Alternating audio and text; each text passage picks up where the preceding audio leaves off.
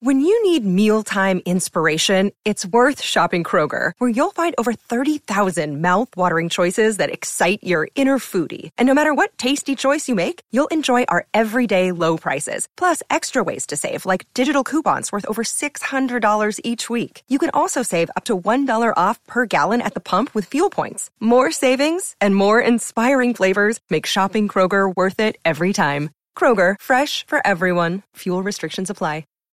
Hey everybody, CJ here. Welcome to a DHP bonus episode. This is an episode I recorded a little while back on one of the long work-related drives I've been doing lately. And I finally got around to editing a bit, cleaning it up a bit, and adding this intro so that I can share it with you. And if you're not a supporter of the Dangerous History podcast via Patreon or Subscribestar, I've decided to put this episode out on the public feed as well for a limited time. So if it's relatively soon after I publish this, you may be listening to it on the regular public feed, in which case I would humbly ask that you consider becoming a supporter of my work on the Dangerous History podcast if you are not already doing so. And whether it's soon after publication or not, if you're listening to this via Patreon or Subscribestar because you're a supporter of my work, I would like to sincerely thank you for supporting my work and just say that I hope you will continue to do so. But without further ado, here is Orange Marches of the Woke Progressives.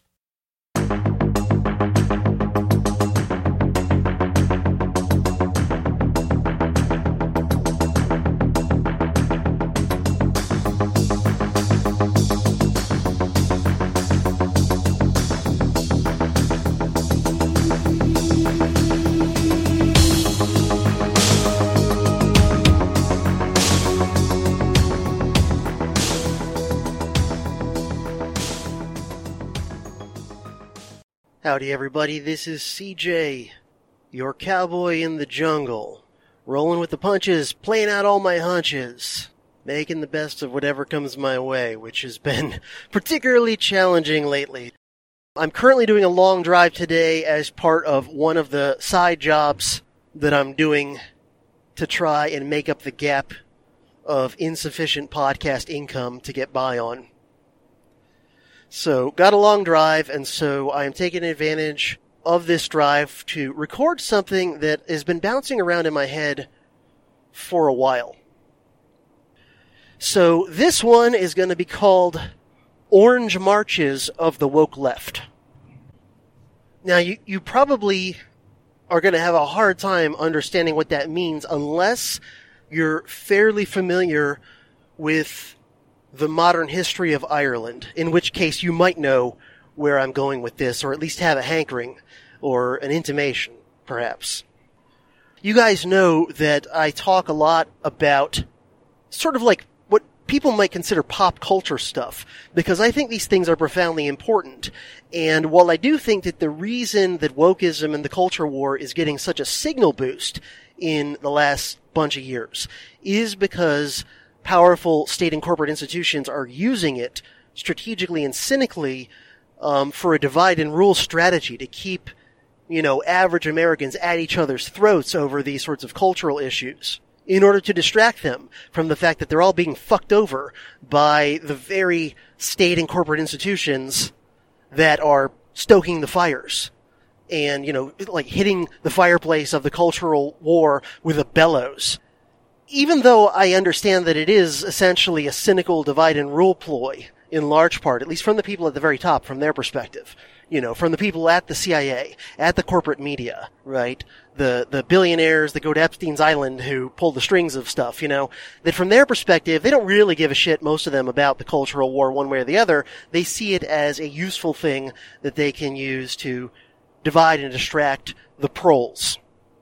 However, a lot of the mid and lower level kind of foot soldiers and lackeys of the cultural war, who in terms of powerful institutions in the establishment generally tend to side on what we might call the woke side of things, a lot of the mid to lower level people actually carrying this out, the foot soldiers of the woke side of the culture war, many of them are genuine true believers. In fact, I would say probably the vast majority of them are genuine true believers in the woke quasi-Maoist culture war. And so as a result, even though I wish we didn't have to talk about these things, I wish everybody would just talk about, stopping unnecessary wars, reining in or eliminating the national security state, ending the American empire, bringing the troops home, abolishing the Federal Reserve, abolishing the CIA, all these sorts of things. I wish we could talk about that. Fixing the economy. Unfortunately, the culture war is there. And sometimes you've got to fight the battle that is thrust upon you before you can fight the battles that you really, are your larger priority. And I think the culture war matters. And I'm not a, reactionary across the board cultural hard right winger. I'm not. Honestly, I'm pretty culturally liberal by the standards of not that long ago.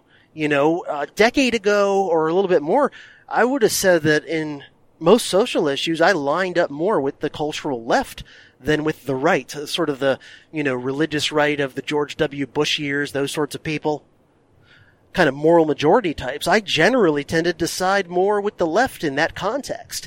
But now the cultural left has gone so far deranged into just crazy wokeism, and all this stuff about you don't need me to tell you, right? All the stuff that they do with race and sex and gender and all these sorts of things. And whereas, for example, I was very personally, openly, vocally supportive of gay marriage, for example, being a thing, long before the vast majority of Democratic Party politicians, at least publicly, were willing to openly support the idea of gay marriage being legal, right? Go back in Barack Obama's first campaign in 2008, he still was not openly, he probably was supportive of it in his own head, but publicly he was still not willing to openly endorse gay marriage in 2008. And I don't think Hillary Clinton was either. As, most Democratic Party politicians of that era were not fully on board with legalizing gay marriage, other than a handful of people in Congress from, very, very blue areas of very, very blue states.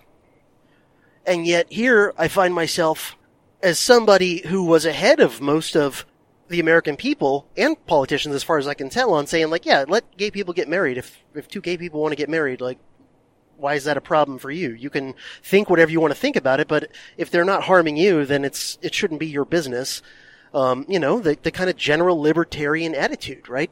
But then it went so far off into loony land where it's now if your kid is going to school in a blue school district and let's say, I'm exaggerating a little bit to make a point, but you'll understand what I'm saying probably. If your son happens to want to play with a doll a little bit in school, next thing you know, they want to funnel him into the pipeline of we need to get you on hormone blockers as soon as possible. And, your daughter wants to play with trucks instead of Barbies, and instead of what we used to do, which is let her do what she wants to do. Maybe she'll be kind of a tomboy, who knows, let her grow up and figure it out. It might just be a phase. Instead, it turns into your daughter is playing with trucks and, is interested in football. So let's go ahead and, she's 5, but let's go ahead and talk about hormone blockers and, all this sort of thing. All this crazy stuff. And, went off the rails into Crazy Town. And so in recent years, I've found myself lining up more and more with the cultural right, not with the most extreme elements, the crazy reactionaries who want to institute a traditional fundamentalist Christian of some denomination or another. It's always their denomination that they assume is going to take over. But, to institute a theocracy, a hardcore Christian version of an American Taliban regime or something like this, who actually do want to make The Handmaid's Tale a reality or something like that. I'm still not with those people, but certainly I'm more and more completely not on board with the craziest of the other side either. And I see them as the larger threat because they have way more institutional power and way more money behind them at the moment.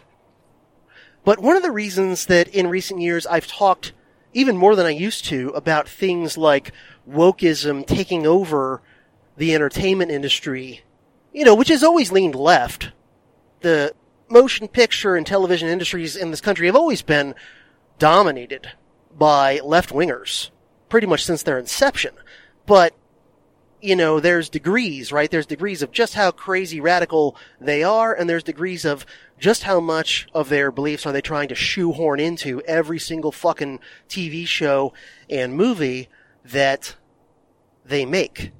So, you can go watch movies and TV shows from decades ago, and, you can often pick up little pieces here and there of the writers and directors and producers' political prejudices, but it was, in previous eras, much more likely to be worked organically into the story, to be more kind of subtle, allegory, metaphor, not be super duper on the nose, and they didn't feel the need to shoehorn that shit into literally everything they make, even where it is completely out of place and is just jarringly taking you out of the story, the movie, the show, whatever it is. Also, from just a consumer and aesthetic point of view, and I very much agree with somebody like Bret Easton Ellis on this, that the wokeism takeover of entertainment media since maybe, circa 2015-16 especially, just from an aesthetic point of view, it has destroyed the quality of these things as pieces of entertainment and art. And so just the overall quality, setting aside ideology, the overall quality as entertainment and art of the vast majority of TV shows and movies over the past, 7 years or so, and it really spiked with the Trump election. The overall quality of these things as entertainment and as art has gone just in the toilet. I mean, movies from, say, the 1990s that I thought back then were, pretty mid, were so-so. I rewatch some of those now and I'm like, holy cow, this is Citizen fucking Kane compared to, 90% of the movies coming out now, right? So just from a quality standpoint, as somebody who's a cinephile and who also appreciates high-quality TV series, as a person who used to be a giant fan of movies, who used to go to the movies all the time, and now, not just because of the advent of streaming, but because of even more so the shit quality of 90% of new movies over the past bunch of years, I probably average right now going to the movie theater to see a movie in the theater and pay for that and everything. I probably only do it 2 times a year. That's probably what I've averaged. Even after, the craziest of the COVID lockdown shit ratcheted back. And I'm someone, I still enjoy going to a movie theater, but I'm not going to go to a movie theater to see some piece of garbage like Octogenarian Jones and the latest insufferable Mary Sue, or whatever is the latest, Marvel piece of woke propaganda garbage. Sorry, but I'm not dropping movie theater money and going through the hassles of going to the theater for that. So that's one of the reasons why in the last several years I've done more and more on this podcast, talking about movies and what's wrong with them. I've collaborated multiple times with good friend of the show, Alex von Sternberg of History Impossible, who's also a big cinephile and also, shares a lot, probably virtually all, of my criticisms of woke Hollywood.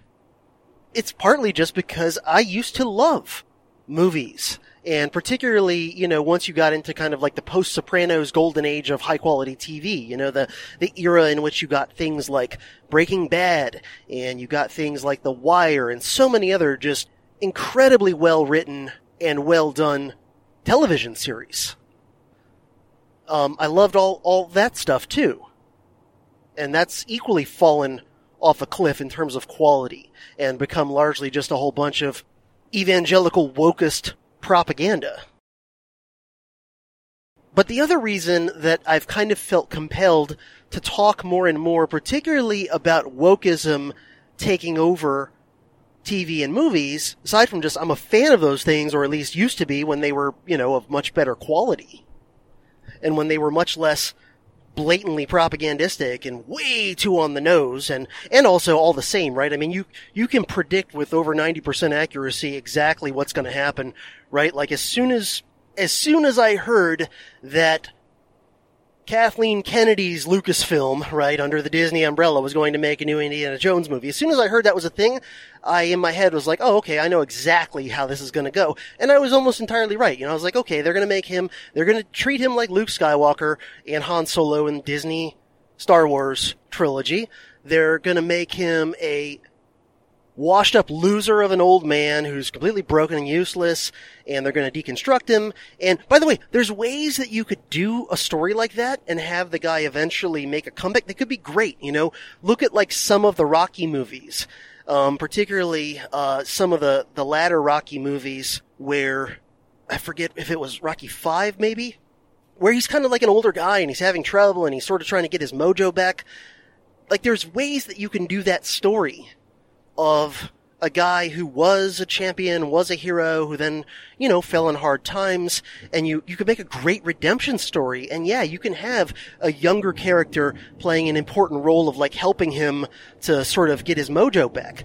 But that's not what they do.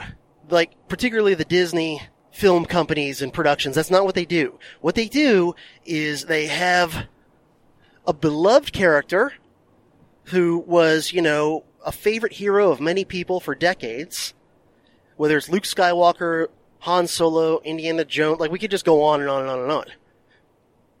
And they have him be a broken down, bitter old man, and it's not like and it's always he they do this to, right?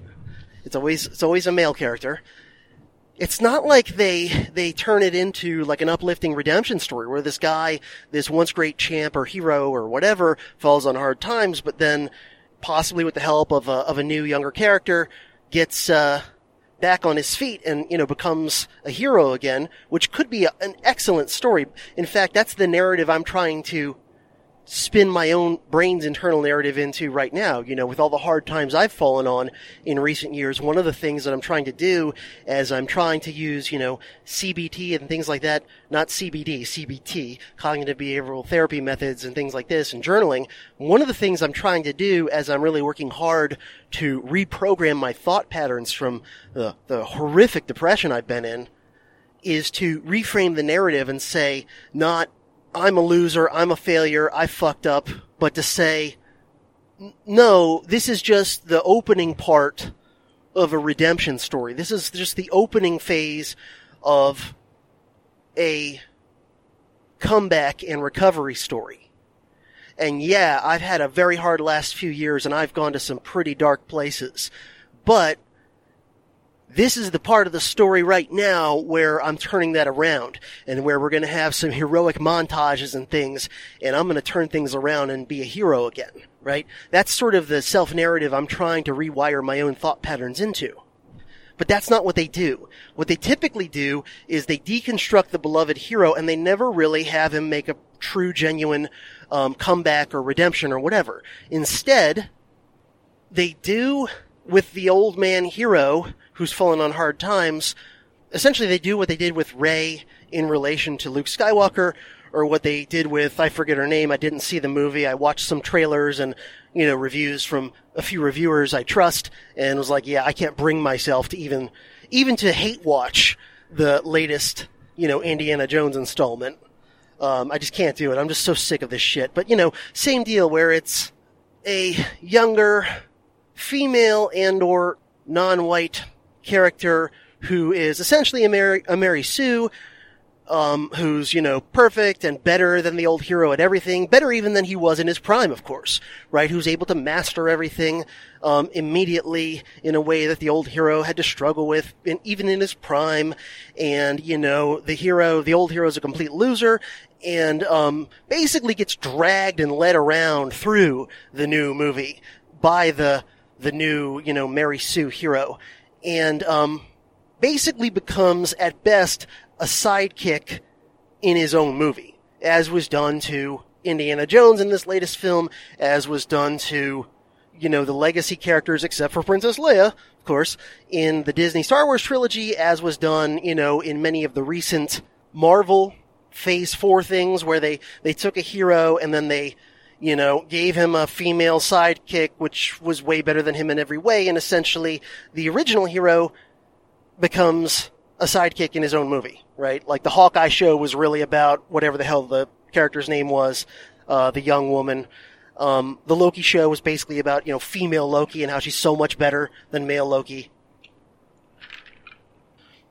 And my understanding is it's largely what was done to Nick Fury in the recent, whatever the hell it was called, I don't even remember, Nick Fury series on Disney Plus that nobody watched and that even the critics thought was shit. So, anyway, this is what happens when I cut loose and go off the cuff, but, lost my train of thought a little bit. But anyway, so I think that these woke deconstructions of beloved heroes, beloved franchises, and all these sorts of things, not only do they end up being shit from the standpoint of, art and aesthetics and also entertainment, but they also are damaging because people need heroes to look up to. Now, you might be thinking, well, CJ, don't you often, deconstruct heroes from history? Don't you, point out the dirt on Abraham Lincoln or the dirt on George Washington or the dirt on, some other heroic figure that people are often led to see in a, very heroic or even saintly light? And the answer is yes, because I think it's important to debunk or deconstruct hero myths when they are about real historical figures and they are propagandistic in nature. Because, why does the establishment, for example, put Lincoln on such a propaganda pedestal, right? It's not because they have anything particularly that they love about Lincoln. It's because they can use the portrayal of him as a saintly, almost Christ-like figure as a way to glorify the United States federal government, as a way to legitimize Lincoln's brutal crushing of secessionism and dissent, and as a way to then link any current attempts by the federal government to suppress dissent, to legitimize it by saying, look, Lincoln's our greatest president. We all agree on that, right? And at least, establishment conservatives and neocons will tend to say yes, more dissenting conservatives and well-read libertarians are going to go, well, no. But, the vast majority of people are going to instinctively still see Lincoln as this heroic or even saintly or even Christ-like figure. And so they can then leverage that narrative to legitimize their oppression today, their heavy-handedness at suppressing dissent and things like that. So I think it's important when somebody in history, an actual historical figure, is frequently portrayed as a hero, and I think they really shouldn't be for very good reasons. I have no problem whatsoever. In fact, I'm very eager to debunk and deconstruct that mythology. However, I am also willing to give people their due when they do something genuinely heroic or noble or, do the right thing against great odds in history. So even though I'm willing to deconstruct some historical quote-unquote heroes who I don't think deserve to be seen that way, I'm also quite quick to, especially if it's somebody who's not well known or who I think is, misunderstood or overlooked, to put the spotlight on them and say, hey, look, here's a person, maybe you've been led to believe is kind of a bad historical character, like, for example, Warren Harding, right, with my interview not long ago with Ryan Walters, right, in his, which I largely pretty much entirely agree with, his revisionist take on Warren Harding as being, not a terrible president, but in fact in many ways a great president, just depending on what criteria you use.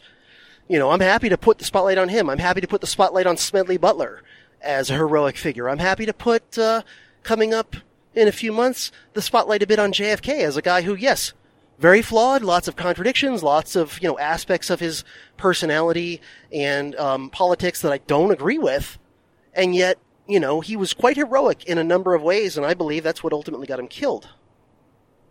I'm more than happy to put the spotlight on people who tell the truth even when it costs them greatly, or who take a stand for the right thing to do. Eugene Debs, that's another example.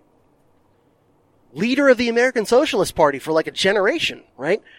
Not a guy you would expect someone like me to instinctively sympathize with, but, he was right about World War I and civil liberties at a time when those were the two most important issues, in my opinion, in the Woodrow Wilson era. And he paid a great price. He literally went to prison for speaking the truth about America's involvement in World War I and the related suppression of civil liberties done by the Wilson administration. So I'm happy to debunk or deconstruct historical heroes who I don't believe deserve to be seen as such, but I'm also happy to do the opposite and to, kind of put the spotlight on and put on a little bit of a pedestal people who I think do deserve to be seen. And I always try to remember to say when I do a DHP Heroes episode, I'm not telling you to worship somebody, hero worship somebody in the sense of like treating them as flawless and as, somebody that you have to agree with 100% on everything and think they always did the right thing in every instance and were right about everything. And, I'm against that when you're talking about genuine historical people who actually were flesh and blood humans. But I think in some cases, with somebody like John F. Kennedy, or somebody like Smedley Butler, or somebody like Eugene Debs, I'm more than happy to say, look, yeah, plenty of things I don't agree with or would criticize about this person, etc., etc. I'm not saying they're perfect. I'm not saying I agree with everything they ever said or did or believed, but the heroic things that they did, in my calculus, far outweigh any of their flaws or things I don't like about them or whatever, right?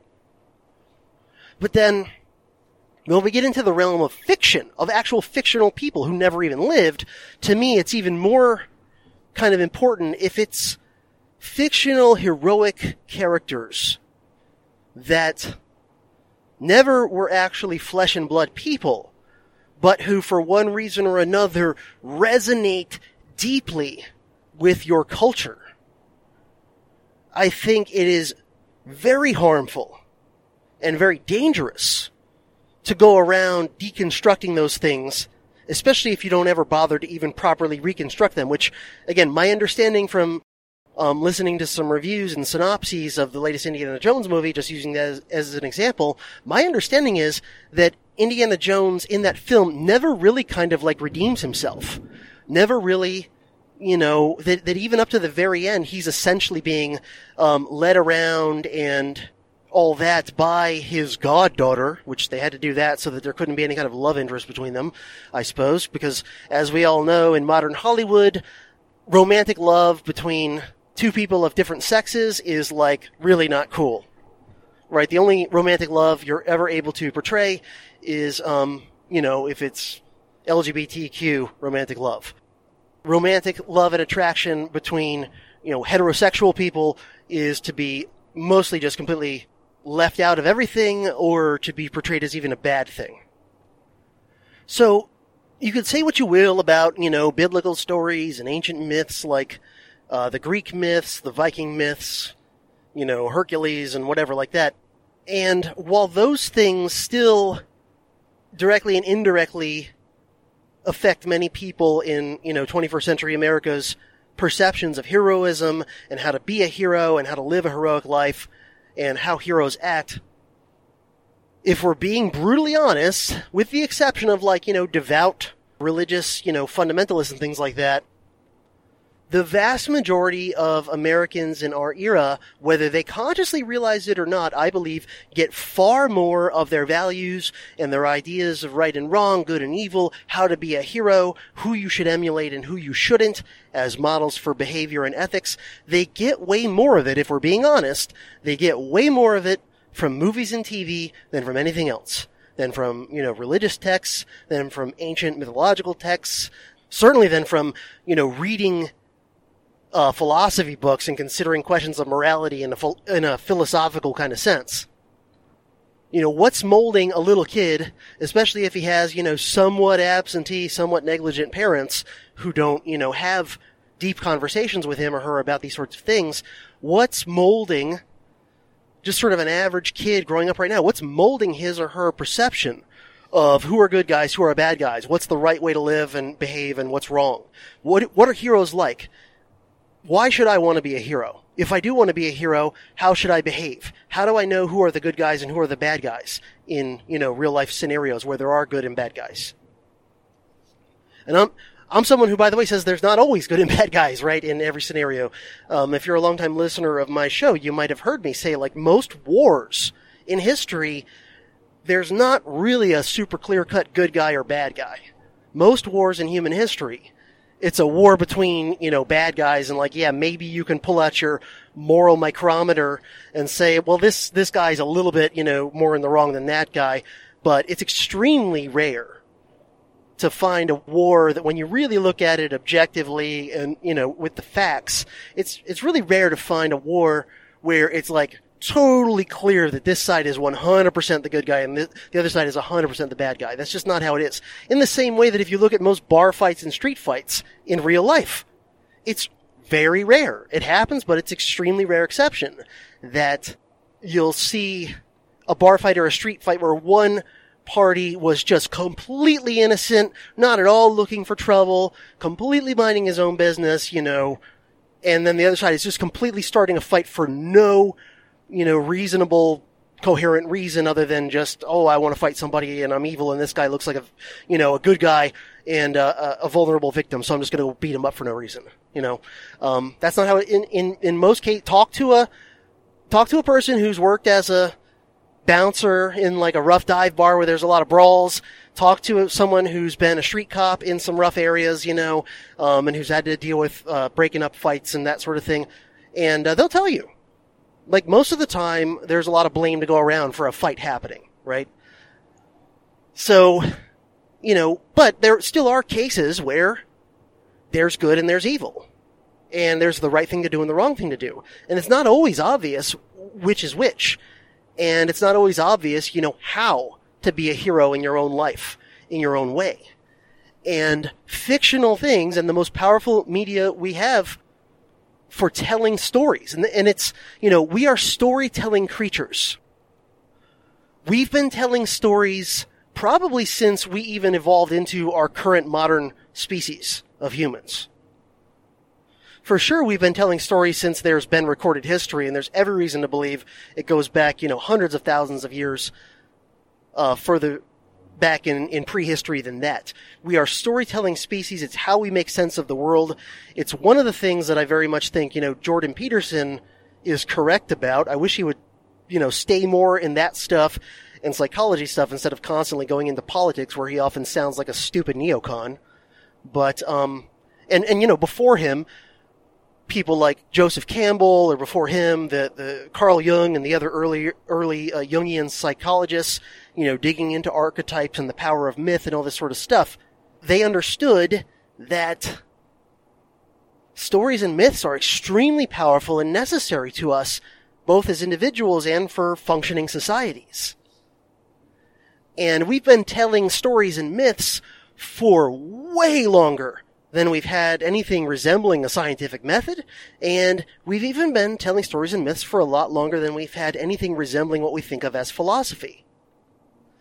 And so our brains respond to stories, even, a nerd like me, even a former academic like me who is an egghead and likes to think about things in philosophical and or scientific terms as much as possible. Still, even a guy like me, my brain responds more powerfully to myths and stories than it does to science and philosophy. That's just how it is. So, if we as human beings respond most powerfully to stories in terms of trying to figure out how to be a hero in our own way in our own lives, and, we need these things. And if things like movies and television are by far, and I think I'm just, indisputably correct about both of these propositions, if movies and TV are by far, in terms of how they affect the vast majority of people, say in 21st century America, the most powerful mediums, or media, I should say, right? This is what happens when I go off the reservation, unscripted, with, very minimal notes. Then it really fucking matters. It is not a trivial thing what is done and has been done over the past bunch of years to deconstruct the heroes in comic books, to deconstruct the heroes in movies and beloved franchises, right? So, it is not a trivial thing that the Wokies have long since taken over most of the comic book industry and have, done their thing to all kinds of comic book heroes. Even before they got into taking over the Marvel Cinematic Universe, they were already taking over the comic book side of things. And then the Marvel Cinematic Universe sort of followed once Disney took them over. It matters. It matters that the Wokies took over and deconstructed the heroes of Star Wars and Indiana Jones, and, we could list it all day long, all the different heroes that they've taken over and destroyed. And if you pay attention to a lot of the recent deconstructions, whether it's Amazon's Rings of Power doing, to the Tolkien universe, what Disney has done to Marvel, and Indiana Jones, and Star Wars, and all these different examples. Not only are they completely shitting on long-standing heroes who have been inspiring hero figures to generations of people, but also if you pay attention to the underlying morality of a lot of these deconstructionist woke stories, you'll see that even their new substitute heroes, which are almost always female, and, often check off other diversity boxes as well, but they're almost always female. These new heroes who purport to be like sidekicks to the old hero that they're rebooting or, doing another sequel to, and then they always end up actually being the real protagonist, and the old hero that everybody actually wants to see is just, at best a sidekick in his own movie. Not only are they destroying these beloved characters, and that, makes people, even if they don't consciously understand in their own mind what's going on, their subconscious kind of understands, like, there's some reason I don't like the new Star Wars movie as much as I love the originals. There's some reason I don't like the new Indiana Jones movie as much as I love the originals, right? But if you pay attention, even the new, diverse characters, and largely, Mary Sue females usually, if you pay attention to the things that they do, they're often behaving in ways that are not at all what most people would actually consider the good guy way to behave, or, the heroic thing to do. And so if you pay attention to the underlying morality, even of the new substitute heroines that they're usually giving us, who are always boring, unlikable Mary Sues, who are good at everything just by showing up, and don't really go through anything even remotely resembling a true character arc, the underlying morality is often fucked up. And you can kind of look at a lot of them and say, I think whether they realize it or not, and maybe it's conscious in some cases, maybe they're trying to just deconstruct the entire idea of good and bad. I think in some cases they are. But I don't think the people writing these things are always consciously doing it. I think what's happening is their own fucked up pseudo-morality is just leaking into their writings, sometimes even subconsciously, and they probably don't even realize that many of the things that they have their new quote-unquote heroes doing are actually extremely unheroic, and oftentimes even like more what you would expect the villain of a story to do. So, that's why these things matter. So, sorry for the kind of rant within a rant there, but, I do get kind of annoyed when people are like, well, why do you care what happens to Star Wars? It's just kids stuff. It's just a silly little story. Why do you care what happens to the heroes of Marvel Comics? Why do you care, what somebody does to some film franchise? Like, so what? If you don't like it, just don't go watch it. Whatever. It's like, well, no. Aside from the fact that, it hurts me and pisses me off personally to watch characters that I loved and kind of grew up with and that, modeled heroism to me, to see them just completely deconstructed and shit on, it hurts me personally, as I think it does for many people. But also, honestly, I worry about the young people growing up now who are still forming their perceptions of good and bad and what's heroic and what's not. That they're being given these extremely defective hero stories in which very often the characters who are, functioning as at least the protagonists, we might say, are behaving in ways that are not at all what most people think a hero would do. Using just sort of basic morality, even setting aside political ideology. Just really basic fundamental morality. Golden rule type shit. Very often, the new protagonists, the new, faux heroes, or heroines in most cases, they're teaching bad lessons to kids. Go watch most of the movies and TV shows of Marvel Phase 4, or go watch most of the things put out by Disney Star Wars, and pay attention, and you'll very often find the people who are presented as the good guys and the heroes very often are not behaving well, and doing things that you could make an extremely strong case for are actually bad.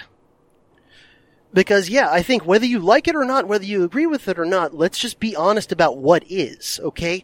For the vast majority of kids and young adults growing up in 21st century America, things like TV shows and movies are performing the role that used to be performed by, mythological tales told by storytellers in very early times, and then eventually by religious and quasi-religious mythologies. And you can say, that they shouldn't be doing that, they should be looking back, to the Bible or whatever it is that you personally believe in, but okay, it doesn't really matter, that's not what's happening. And it's not going to happen anytime in the foreseeable future in this reality. Most kids growing up are going to get their models. And models are always more important than, lectures or instructions, right? It's always more powerful. If someone tells you, you want to know how to do the right thing, do this, don't do that, do this, don't do that. You know what's a lot more powerful? Modeling it. Whether it's how a real-life example of proper behavior and heroic action lives and behaves, or whether it's a mythological one. And so I think deconstructing a lot of our kind of modern pop culture, which the term, in my mind, kind of trivializes the impact that it really has on people's psychology and morality, to destroy so many of those heroes and to substitute new ones that are not really heroic and that are, deeply flawed in a number of ways, I don't think it's good. I don't think it's good for the developing psychology and morality of young people. So anyway, let me end that rant and finally get to the matter at hand. And, I've got kind of a long drive today, a couple hours, so, thanks for kind of keeping me company, I guess. Maybe I'm keeping you company, you're listening to this on a long drive of your own. But what do I mean with the title of this episode, Orange Marches of the Woke Progressives? Okay, so what are orange marches? Well, as I alluded to way back at the beginning, or near the beginning anyway, it comes from Irish history and politics. So, as most people probably at least have a vague idea of, there are tensions and problems between the Catholic and Protestant populations of Ireland that go back centuries. And, the Protestant population of Ireland is mostly pro-UK. They're the ones that didn't want Ireland to exit the British Empire and Commonwealth. They're the ones who, were largely behind preventing Northern Ireland from leaving the British Empire and Commonwealth, even when the southern part, which is, mostly Catholic, did exit the British Empire. They're the reason why Northern Ireland to this day is still nominally part of the UK. There are some exceptions. There were some Protestants who were nationalists or Republicans, meaning they wanted Ireland to be independent. But, they were certainly a relatively small minority of Protestants who thought that way. The vast majority of Protestants were also, pro-UK, pro-Union, as they would have said.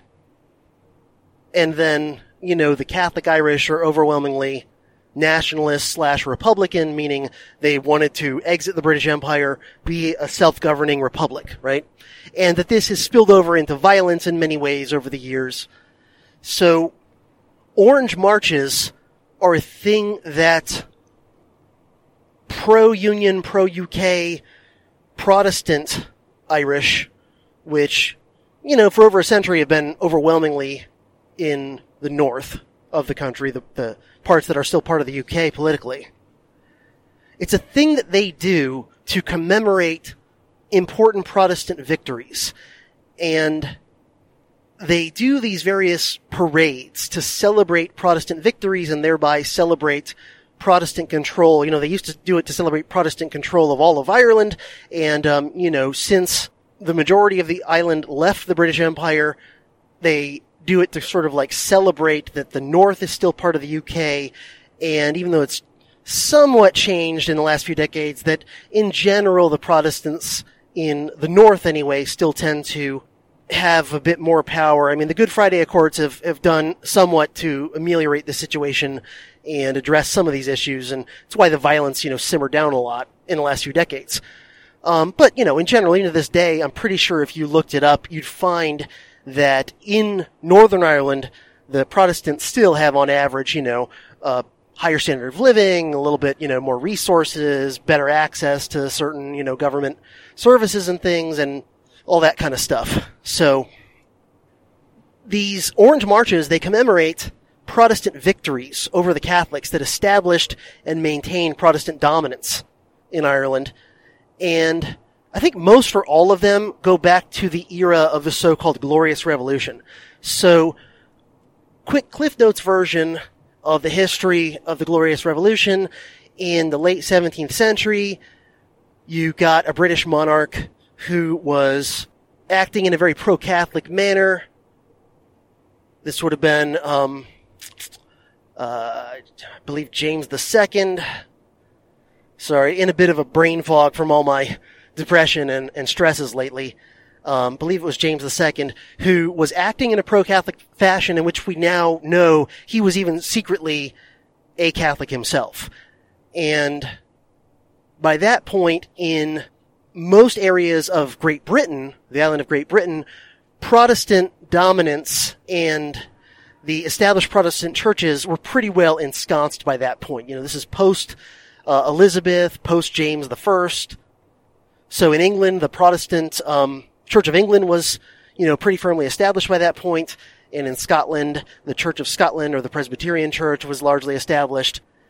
And so, essentially, a lot of the Protestant elite of the country decided they wanted this, pro-Catholic king out, and they wanted a Protestant monarch to come back in and take over. And so they made a deal with Prince William of Orange, a Dutch prince, who was married to a Protestant relative of the reigning British monarch. They essentially invited William of Orange, this Dutch prince, to kind of come in and take over the throne of England, which he was happy to do. And this is what's called the Glorious Revolution of 1688. In terms of England especially, but the island of Great Britain as a whole, there was relatively little violence in this happening because, as far as we can tell, not everybody for sure, but a big majority of the population either, vehemently supported William of Orange coming in and taking over, or at least, kind of tacitly went along with it. And so it was mostly not very violent, William taking over the island of Great Britain in 1688.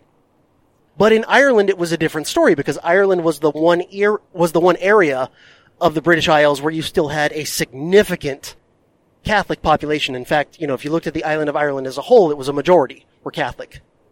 And so it was in Ireland that the Glorious Revolution turned into a bloody war.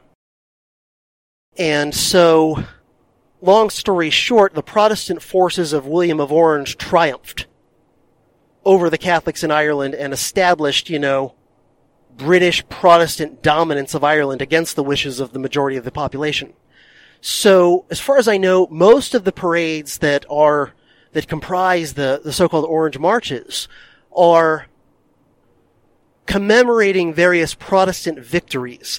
And by the way, these are done by various fraternal societies that have existed for centuries that are pro-Protestantism and pro-UK government. And so, the biggest and most famous, I believe, is what's called the Orange Order, but there are several others. And basically, think of these as sort of being similar to like Masons or Elks Lodge or whatever, but with this like strong militant, Protestant, pro-Protestant, pro-UK, anti-Catholic, Irish Republic streak. And so these organizations are the main, thing that organizes and carries out these parades, these Orange Marches. So, as far as I recall, the biggest one happens in July, and it is commemorating William of Orange's big victory at the Battle of the Boyne in Ireland, which I've actually been to the site on one of my trips to Ireland. And that was, considered one of the big decisive battles in which William crushed Catholic resistance to his control of the British Isles. And so to the Protestants in Ireland, this is seen as like a giant, heroic victory. And to the Catholics, it's seen as like a very dark day that, reestablished and kind of ratified their oppression and subservience under the UK boot. I believe some of the various Orange Marches, and by the way, I think they pretty much all happen like late spring and then through the summer. There's a number of them. And if memory serves, I believe some of them also celebrate earlier British/Protestant victories over Catholic/nationalist resistance in Ireland. Some of them, I believe, also commemorate various victories of Oliver Cromwell, roughly 40, 50 years before William of Orange and the Glorious Revolution. Oliver Cromwell, who was the Lord Protector of England for a number of years after the English Civil War of the mid-17th century, so roughly, 40 years or so before the Glorious Revolution. Oliver Cromwell also had a number of big victories that are commemorated and celebrated by Irish Protestants, including in the form of these parades. So, these Orange Marches, they have always been very controversial. The people who do them and the people who, the Protestants who support them, they see it as like a patriotic thing. They see it as, like how patriotic Americans might go out and like commemorate the Battle of Saratoga, the American victory there, or commemorate the British surrender at Yorktown, as like a patriotic thing from their perspective. But to the Catholics, of course, this is seen as a horrible, oppressive thing that established them being for centuries to come, being a subservient, oppressed group. And so just the fact that these Orange Marches happen kind of ruffles the feathers of the Catholic population of Ireland. And really, since, the southern part of the island got its independence as a republic, this has mostly been a controversy in the north, because as far as I know, there's not many people in the south who are doing Orange Marches. So the Catholics see this as a very controversial thing that, kind of offends them.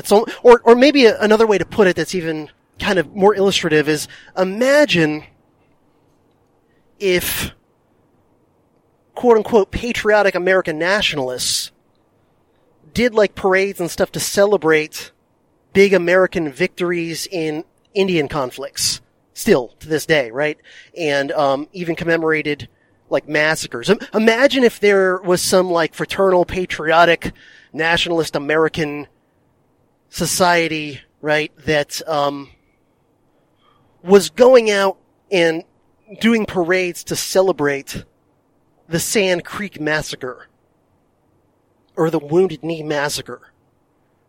And let's say, from the perspective of those people carrying it out, they're just like, hey, this is a patriotic thing. We're celebrating our country's, victory here, or whatever. But of course, from the perspective of the existing Native American population, particularly the tribes that were directly involved in this, they would see this as like extremely offensive. Not too far off from how like the Holocaust survivors in Skokie, Illinois saw the Nazis wanting to march there, right? The case that gave us that, famous ruling on free speech back when the ACLU was still really solid on things like free speech. But what really tends to be the most offensive and provocative from the perspective of the Catholic population of Northern Ireland about these Orange Marches is not just that they do them. That would be, kind of ruffle their feathers, offend them a bit, whatever. But it's the fact that very often the organizers of the Orange Marches will deliberately plan routes that go right through big Catholic neighborhoods and enclaves and things. So in many of the cities and towns of Northern Ireland, there are some cities and towns that are just kind of known like, yeah, that's a, predominantly Catholic town, or that's a predominantly Protestant town. But in many of the cities and towns, particularly the larger ones in Northern Ireland, even to this day, it's a little bit better than it was, decades ago, but even to this day, there's still like areas of a big city, like Belfast, for example, that are just known. Like, that's a Catholic neighborhood. That's a Protestant neighborhood. Like, it's very, the segregation, and it really was segregation for a long time. Like, formal segregation, not too dissimilar from, like, Jim Crow. Now, that stuff has eased somewhat in the post-Good Friday Accord era with the, simmering down of much of the violence, and also the rolling back of a lot of the formal, legal segregationist sort of measures discriminating against Catholics overtly. A lot of that stuff has my understanding anyway, and I've studied it a bit and, visited a few times, but, it's always possible I'm wrong. But my perception is that even though a lot of those things have, faded somewhat or been rolled back somewhat, there's still the legacy, right? Just as there is with the end of legal Jim Crow in the U.S., obviously there's still, plenty of cities in America where there's clearly like ghettos. Or, even if it's not quite that bad to be called that, there's at least like, people just know, like, oh yeah, that's kind of the black part of town, right? So, what really ruffles the feathers of a lot of Catholics is not just that they do these things, commemorating these victories that to the Catholics are, these horrible, oppressive victories against them, but that the Orange Marchers very often, I don't know if they still do it this way, they certainly did during the height of what's called the Troubles, right, the conflict in Northern Ireland from like the late 60s through to the late 90s when the Good Friday agreements stopped the worst of the violence. So I don't know if they still do this, but I know during the Troubles especially, the Orange Marchers would deliberately route their marches right through the heart of Catholic neighborhoods. And that would often lead to violence. A lot of Catholics who, if they knew the Protestants were just marching in their own neighborhoods to commemorate their victories, they would see it as like, yeah, that's kind of offensive, fuck those assholes, or, whatever. But they wouldn't be motivated to go out and riot or go out and throw rocks or, maybe even plot worse violence than that. But when these Protestant Orange Marchers are deliberately marching right through the heart of a Catholic neighborhood, a lot of those people, again, it's sort of like if an American nationalist organization was doing a parade in, D.C. to commemorate the Wounded Knee Massacre is a good thing, I'm sure the Lakota Nation would be offended by that, and rightfully so. But just imagine how much worse it would be if that American nationalist organization insisted on doing their celebration of the Wounded Knee Massacre, like right through the Lakota reservation. Like, just imagine the potential for violence and how much that ratchets up the tension. So then the question is, why? And by the way, I got to give credit to my grad school mentor, my grad school advisor at the University of Tennessee, going on 18 years ago now. He, I believe, is retired. I fell out of touch with him within a year or two of graduating and getting my master's from UT. I email corresponded with him a bit off and on for maybe like a year or so after I graduated, but I've long since fallen out of touch with him. But he was a good guy and a very good professor. And he was, I might have mentioned him before on the podcast at some point or another. But he was a very good professor and a very good mentor in a lot of ways. Now, he was very much a left-wing guy. But he was the sort of left-winger I can respect and can agree with on many things.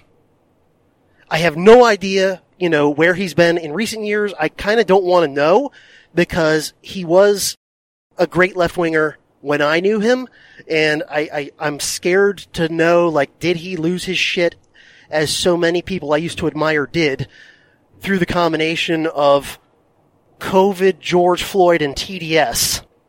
Many leftists that I had respected for many years, completely lost my respect sometime between 2016 and like now for just completely losing their mind over Trump, the George Floyd BLM stuff, and then COVID, or some combination thereof. Very often all three, right? So I kind of don't want to know if he got broken by any of those things. But when I knew him, he was very much what I would consider a good left-winger. You know, a person that I could have reasonable discussions and debates with over economic policy. A guy who, by the way, would give credit to conservatives for certain things. Like, he actually, I once heard him give credit to some of Margaret Thatcher's economic policies. He would have disagreed with her on many things, but I remember him saying, like, because he was intellectually honest, I remember him saying, at least some of Margaret Thatcher's economic policies, he was willing to give credit and say, yeah, you know, that helped improve the British economy from its low point in the 70s. And he was independent-minded in that he was, you know, kind of a Eugene Debs to Jimmy Dore sort of a progressive, where he was very, very much anti-war, very, very much pro-civil liberties. He, you know, was often involved with anti-war protests and things. And he was a very independent, intellectually honest leftist, and I always respected him. Again, hopefully he didn't lose his mind in the last 7 years or so, but I kind of don't want to know. He's a good guy and good professor. I learned a lot from him. And by the way, he also was a brave man who stopped a mass shooting. And you can look this up. Back a few years after I had graduated from UT, and after I had already kind of fallen out of touch with him, somehow or other I happened to hear or see a news story. So Professor Boustead was a Unitarian, and he was very active in a Unitarian church in Knoxville. Theologically and culturally, very, very left church, you know, so I'd agree with them on some things. I'm sure in the post-Trump era, they probably have gone even further down the deep end, so probably I agree with them on fewer things than I used to. But, you know, it is what it is. He was an active member of a Unitarian church there, which again, you know, I generally would agree with them on things like war, a number of other important issues. But anyway, some kind of mentally ill right-winger, this might have been in the early years of the Obama presidency when some right-wingers were suffering really bad, you know, Obama derangement syndrome. Some local right-winger with some obvious, you know, psychological mental baggage decided that he was going to strike a blow against, you know, evil leftism by going and shooting up the Unitarian church that my professor was an active member of. And so this nut job went in there. Can't remember if he had a shotgun or a rifle or what, but he went in there, started shooting. I forget the details. It's been a while since I looked it up. You can probably Google it up if you want to see more detail on this. The professor, his name was John Boustead. As far as I know, he's still alive, although he's probably similar. He's probably well into his 80s by now. He's probably at least as old as Joe Biden, if not a few clicks older still, if he's still with us. But anyway, he would have definitely been at least in his 70s when this happened. And his last name is spelled Bohstedt. Oh, by the way, he was also a very good lecturer, and he had a great lecturing voice. Like, he's one of these guys I have envy. He had this deep lecturing voice. His voice sounded very much like Harrison Ford in his prime. So I definitely had some envy there. But, you know, people compliment my voice, say it's smooth and soothing and very kind of like, you know, mid-range, not super high, not super deep, whatever. But, you know, I can't help but envy people who have smooth, deep voices, whether it's Professor Boustead, whether it's, you know, Clifton Duncan, somebody like that. I always have envy of people gifted with those sort of deeper, more resonant voices. But anyway, you can look it up. You can look up, you know, keyword search like Boustead, Tennessee Unitarian shooting or something like that, and you'll probably find it right away.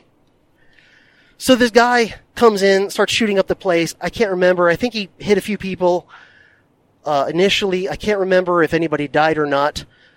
But either his gun jammed or he was reloading or even just paused the shooting or whatever.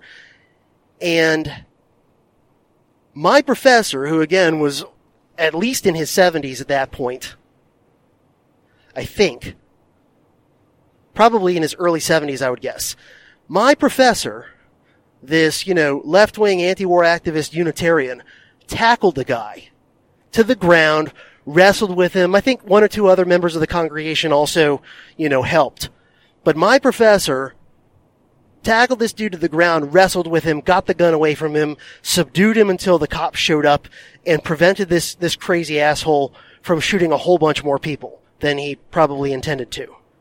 So, again, I have nothing but respect for Professor Boustead on that count as well. I mean, unlike so many other mass shootings where people just kind of stand there or cower in fear or whatever, like, my elderly professor was a fucking mensch when the shit was hitting the fan. So I have nothing but, respect and admiration. He's a hero for that moment too, in my opinion.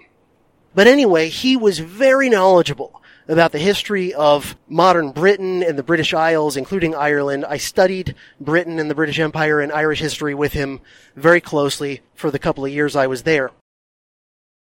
And in particular, he had a lot of expertise and had done a lot of work on mass political mobilization and demonstrations and riots and how they work and, the reality of these things, what tends to cause them, how they play out, etc. And so he was very good at explaining sort of the psychology and the social psychology and the dynamics of things like, political protests and riots and things like this. And so he was very good at explaining these orange marches and why the Protestants would do them and why the Catholics found them so offensive and even provocative. And one of the things that stuck with me is he said, why do they feel the need to go into what they know are hostile Catholic neighborhoods? Like, if it's just all about celebrating their history and their own form of patriotism, why don't they just stay in their neighborhoods and do it and not provoke any violence or anything like that? And his answer was twofold. His answer was, well, number one, it's a way to show dominance, right? Like, why does one gang go in and cause trouble in what they know is the turf of another gang? Well, there's the, immediate kind of nuts and bolts economic reason of, like, maybe they want to expand their drug dealing territory at the expense of their rival. But even if they're not immediately trying to, occupy and take over that territory, they still might occasionally go in to hostile territory and just start shit and, provoke fights and whatever, maybe do a drive-by or whatever. And it's partly a way to try and demonstrate dominance, right? If I can go into your neighborhood and cause trouble and provoke violence and inflict violence, and especially I can get away with it, which, the Protestants, more often than not in much of modern Irish history, the Protestants had the bulk of law enforcement and the justice system on their side, like very biased in their favor, just like the Klan would have in, early to mid 20th century American southern states, where they're actually, causing a lot of the violence, but the bulk of the institutions of law enforcement are actually really on their side, whether they say so publicly or not. So partly it's a way to flex. It's a way to go into someone's neighborhood, offend them, provoke them, violate their territory, and, if you do it and there is no violent reaction from the other side, it's a big flex. It's a way to just, piss on their territory and show dominance. And to kind of, they know, and they know, that even if the Catholics, let's say, don't go out in the street and, fight or riot or whatever against this, they know that if the Catholics show restraint in that situation, it's largely because the Catholics understand that the cops and the courts are all going to side with the Protestants if any violence happens. So it's just a way to, rub your nose in, you are subservient, I am dominant, and I'm flexing to remind you of your position relative to mine. And that's even what's happening if you just march and no violence or anything occurs. Now imagine you do an orange march into a Catholic neighborhood and a lot of Catholics come out and maybe start, screaming at you, throwing things, and eventually it escalates back and forth, tit for tat, turns into a violent, riot. And a street brawl and whatever, right? Well, in that case, the institutions of power during this time period overwhelmingly side with the Protestants, including, the dominant media. And so what's the narrative going to be in that case?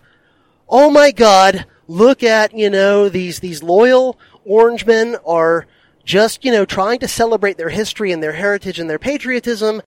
And look at this. These, Catholic papist barbarians are so violent and tend towards criminality and even terrorism that they felt the need to come out and confront our peaceful marches of patriotism with their violence and terrorism. And so it puts the Catholics in a can't-win situation. If they just sit on their hands and bite their tongue and let these people march to their neighborhoods, then it's a flex. It's you're pissing on my territory and getting away with it. And reiterating your dominance.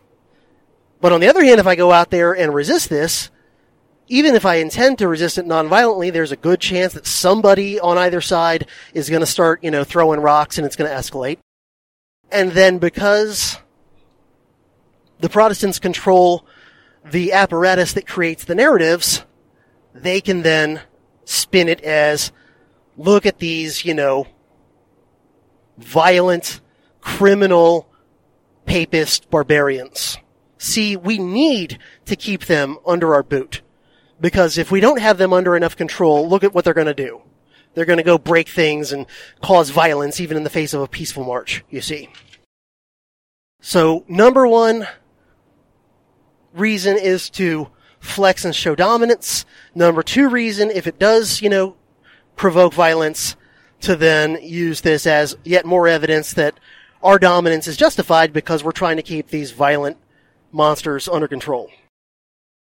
So, when you look at the Wokies taking over all of these beloved heroes and franchises and things, and then subverting them and deconstructing them, the question might arise, well, why don't they just create their own new heroes? Why don't they create their own cinematic universes? Why don't they create their own, fictional worlds? Why do they have to take Tolkien's world? Why do they have to take the Marvel world? Why do they have to take Indiana Jones, etc., etc., etc.? Why don't they just make a new thing that's, their thing? People will often say it's because, number one, the executives at the top, who are not, some of them I think are, but not all of them are ideologues. Many of them are just, just quote-unquote money people, right?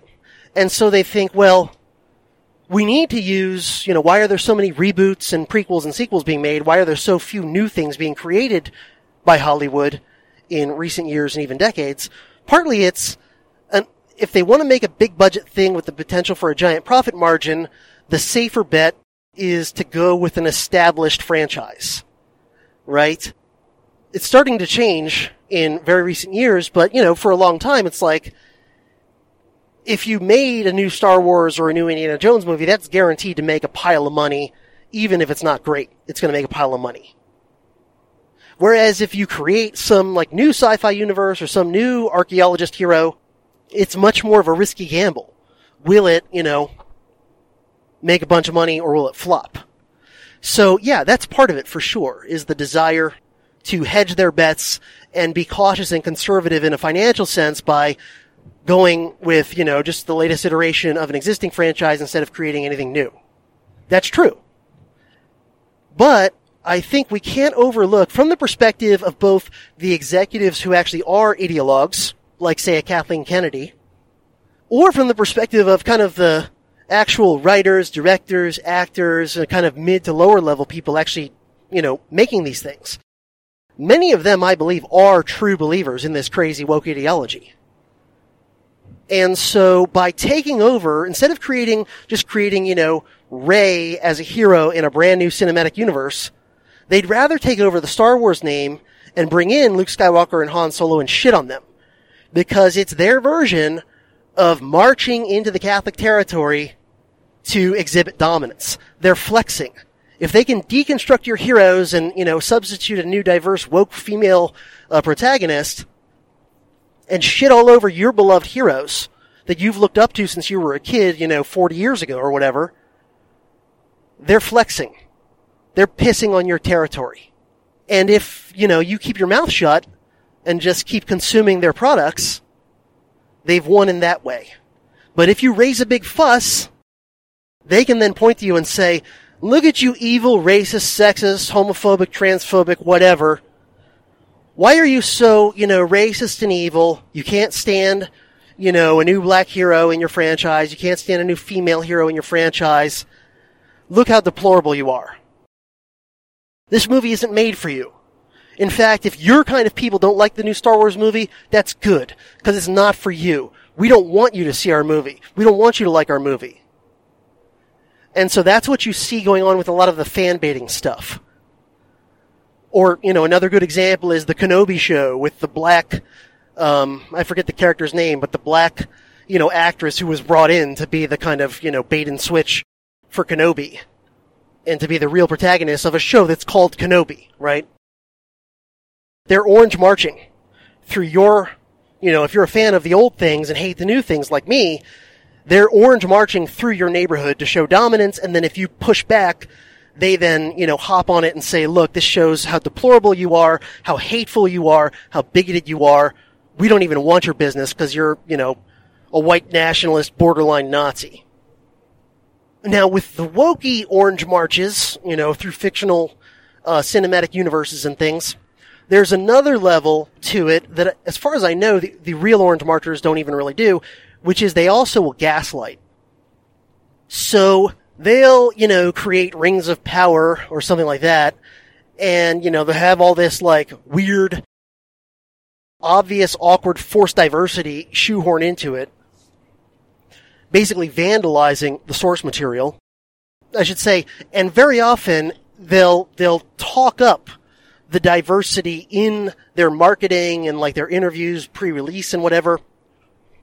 If you watch the way the directors and writers and actors and things in these productions, watch the way that they talk about their production, in pre-release interviews and things like that. Most of the time, they'll say little to nothing about the actual story, about, the genuine characters of the characters. The main things they'll say about the characters are touting how many woke diversity boxes they check, and oftentimes, simultaneously, they'll say that they're trying to, honor the source material and they love the source material, right? Whether it's Tolkien's books or the original Star Wars films or whatever, they'll say how much they love that stuff and honor that stuff, and yet out the other side of the mouth, they'll say, but we're trying to update it because it was too white, it was too male, it was too whatever. And so, we love Star Wars, we're trying to honor it, and also it was racist and sexist, and so we have to fix it.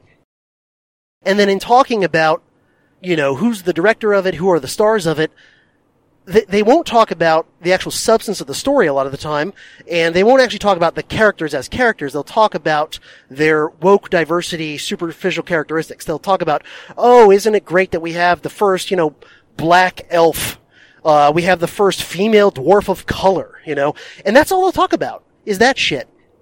And then, if someone who is a fan of the original source material, who may very well not really be racist or sexist or anything like that at all, if somebody like that says, hey, you're really kind of fucking with this beloved franchise in ways that are messing around with it and, destroying the source material and the characters we used to know and love, and, I don't like this, they'll go, why do you care if there's, characters who are suddenly made black or gay or female or whatever, or new characters inserted that weren't part of the original source material, who are, female Mary Sues who are also gay and whatever.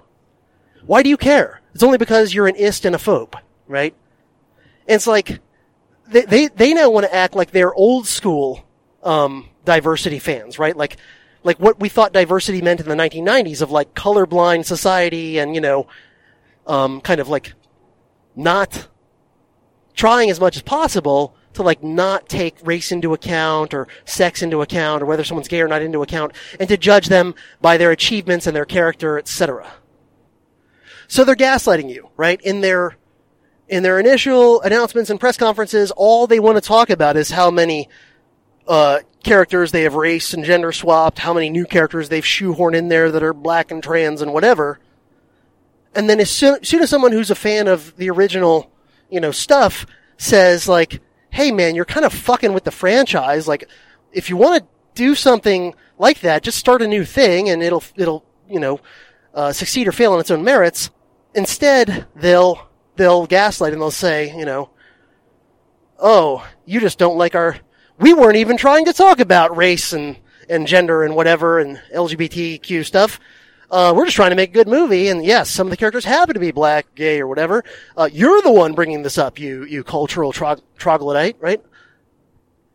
And so it, adds an additional layer of insult to injury.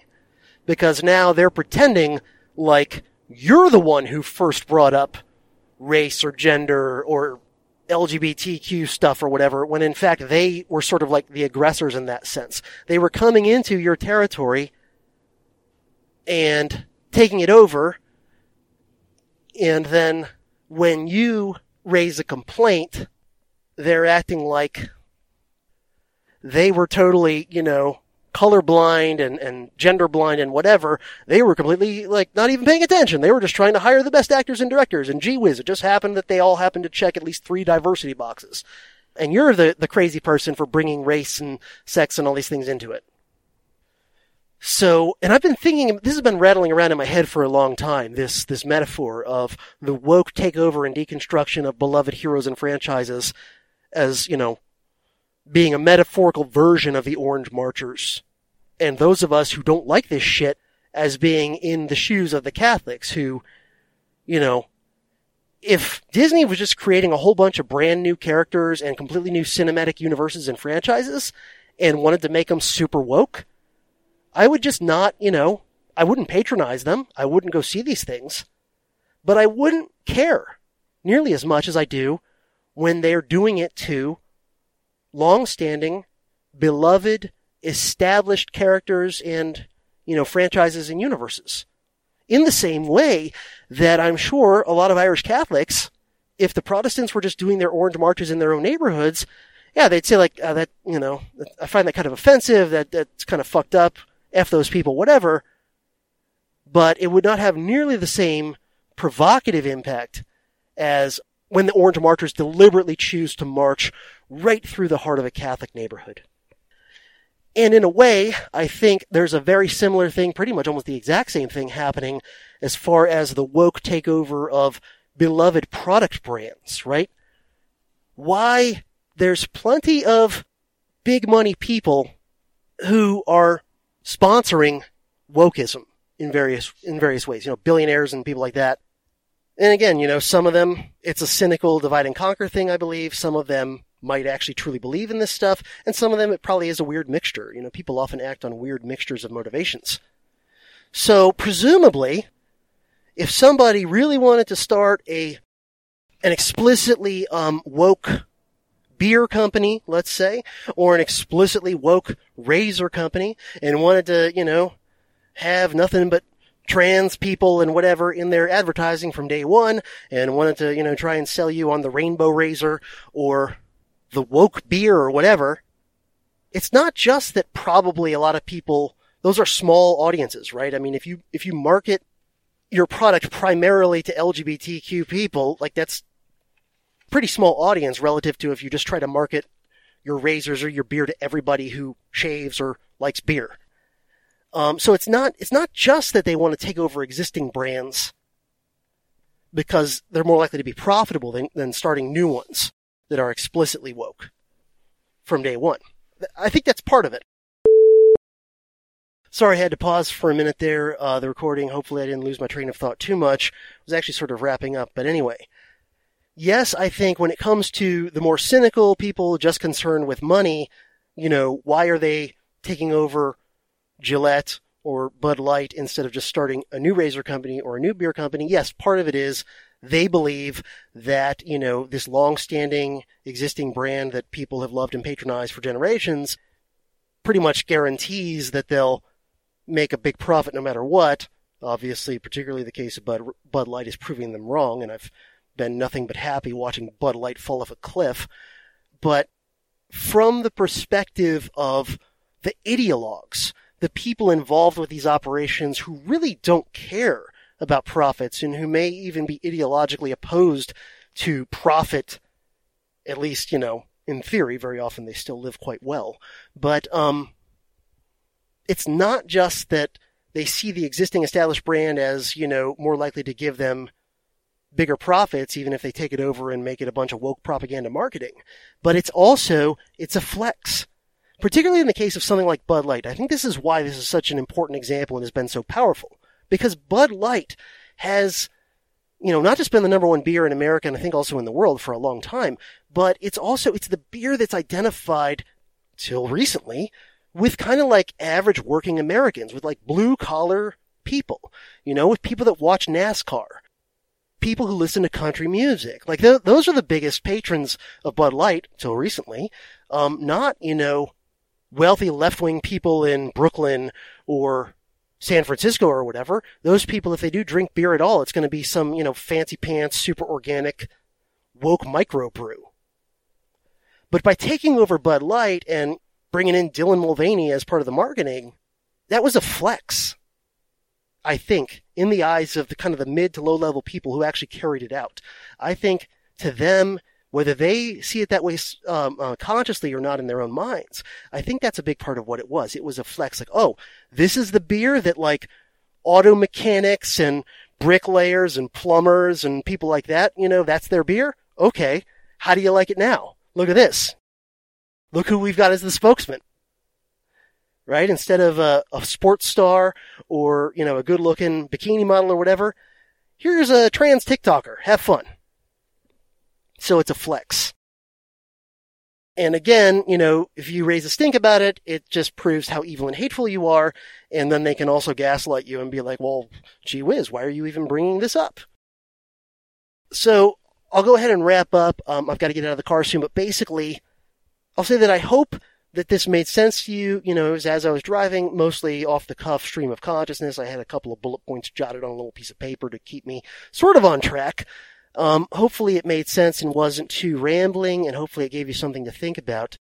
So thank you, dear listener, for lending me your ears and your time. I hope I did not waste them, and I hope I have done a good job keeping you company on whatever it is you might be doing while you listen to me. Take care, and I'll talk to you again soon.